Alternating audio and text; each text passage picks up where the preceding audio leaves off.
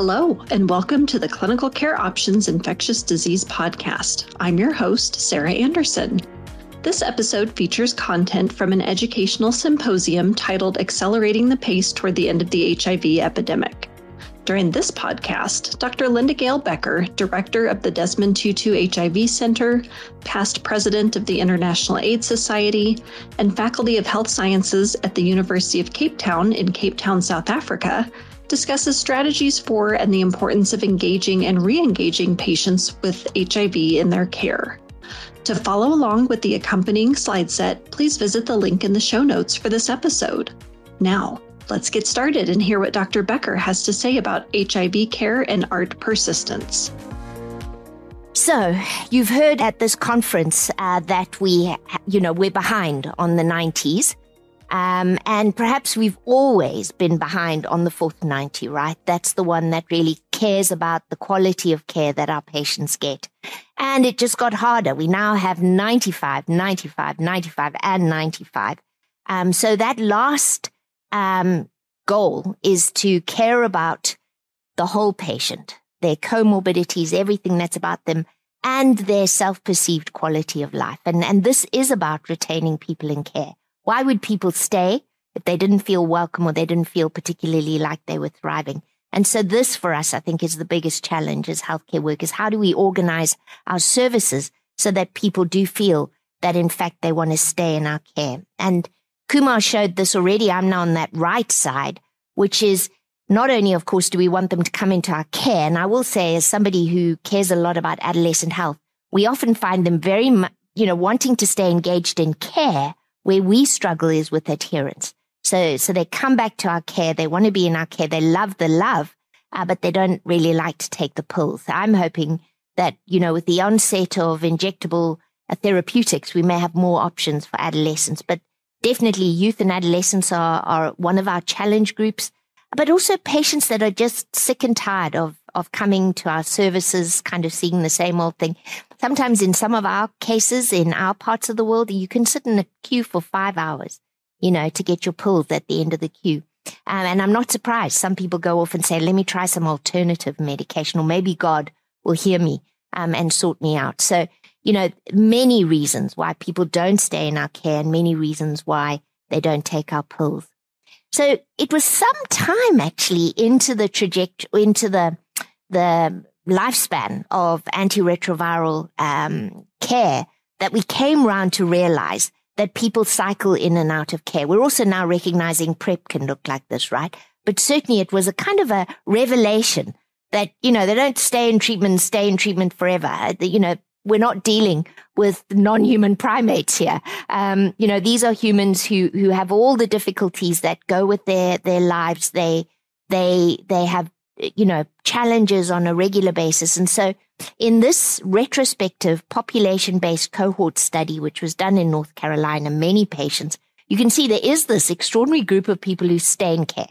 I don't know those people. That's not me, right? But that amazing group of people who just link in and then stay, about a quarter in this study. Then there's those who really feel fatigue.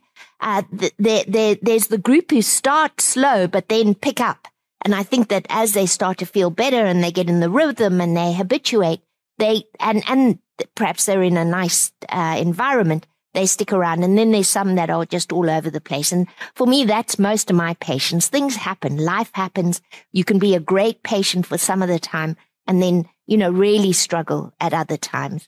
And we really need to recognize this in the people we serve. So here's another look at Ryan White clinics in the US, where the definition of staying in care, retention in care, was more than one outpatient visit by September 1 of the measurement year, with a second visit at least 90 days after the first, 80% annual care retention during a period. And what you see here is that the people who struggled most were those who were somewhat younger, those who were using VA health benefits, and those who had structural problems, unstable housing, were the ones who really struggled. So the message here is outreach, peer navigation, love and support can really help to engage and then, of course, importantly, re-engage people.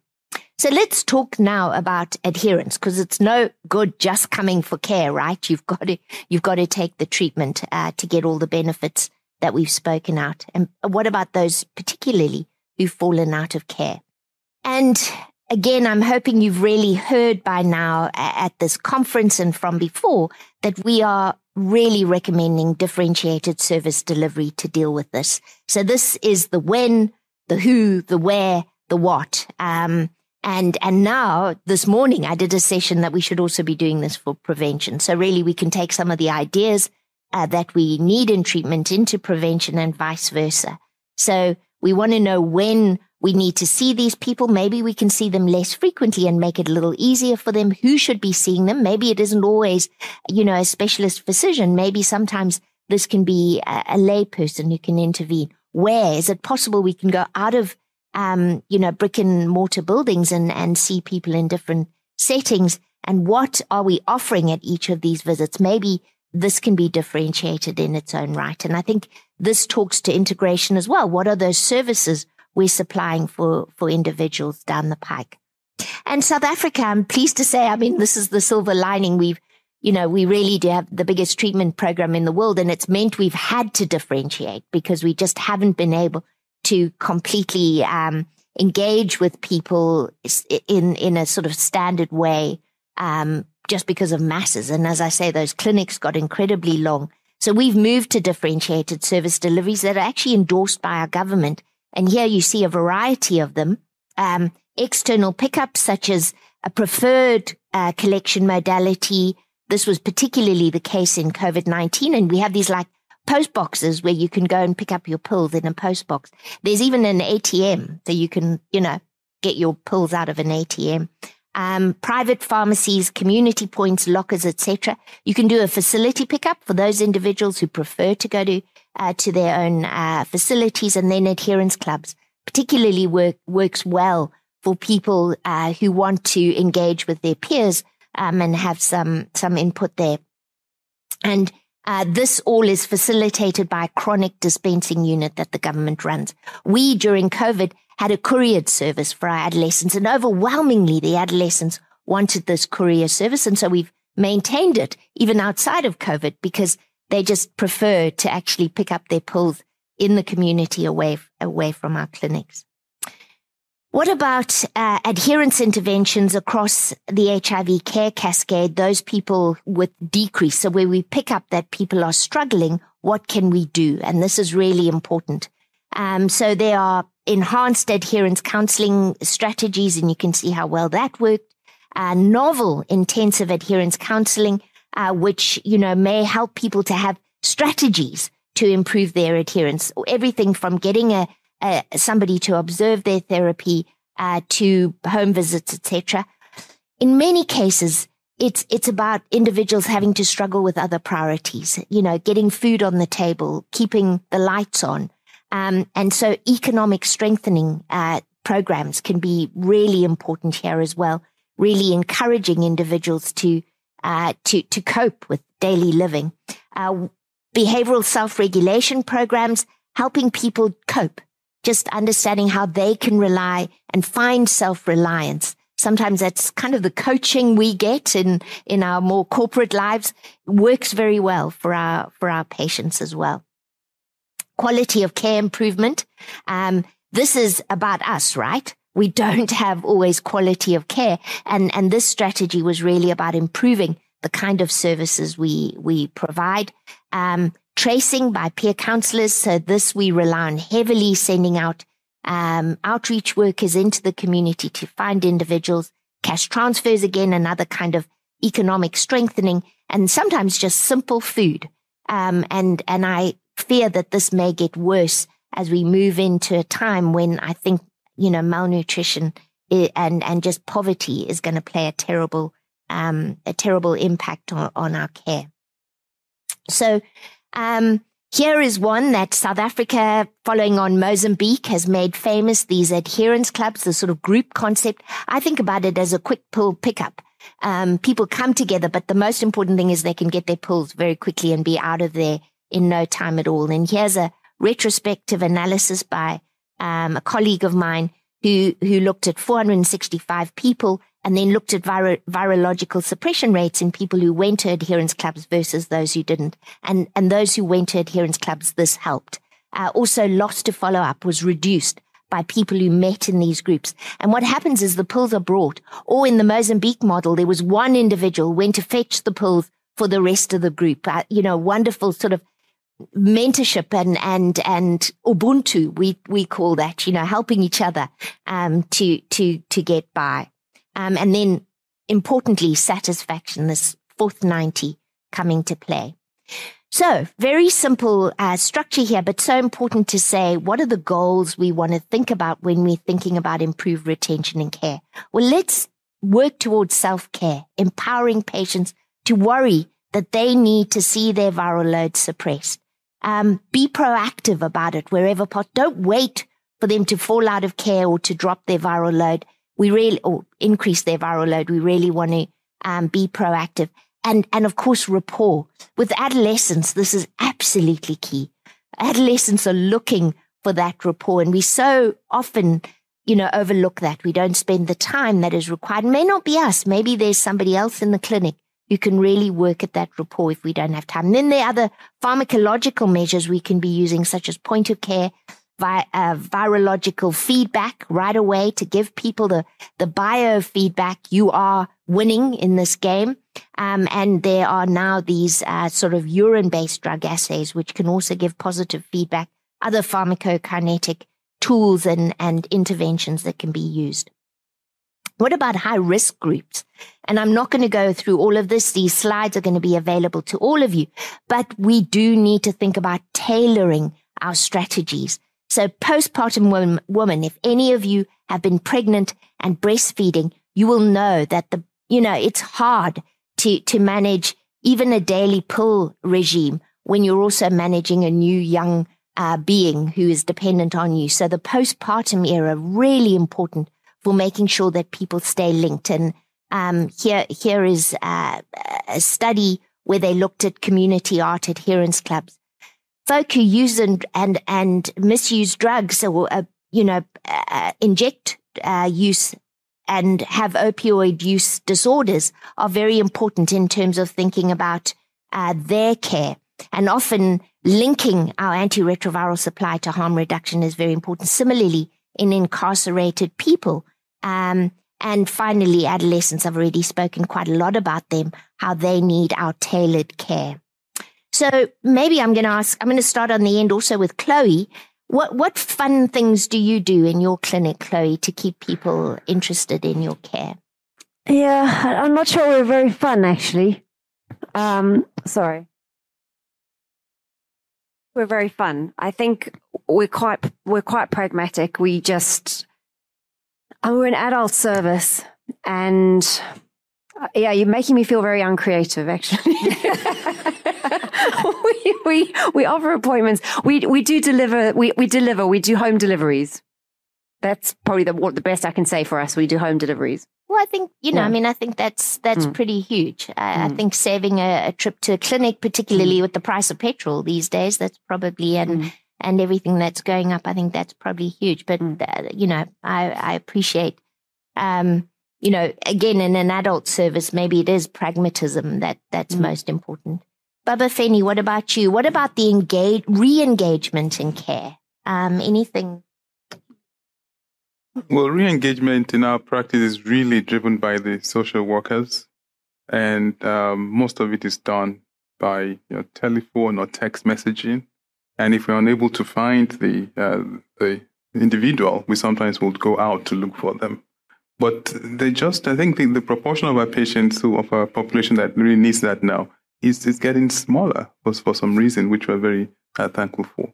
But they do have, I think the key for us has been that interpersonal relationship because sometimes the patient might refuse to come see me, but I'll just hear from my social worker that, X and X called yesterday and wanted this and that, and that might be the opening that brings them back to care. Right. Kumar, do you, I know our clinics are often really, really busy. Is it a problem for you, engagement, re-engagement, adherence? Yeah, it's very different from, those countries, similar like in South Africa. we try to give all those information to those patients that getting engaged with the care, how good for you, and your quality of life will be similar like someone who don't have HIV and life expectancy. Based on the studies, our counselors spend a lot of time with them to make sure that they get engaged in the care.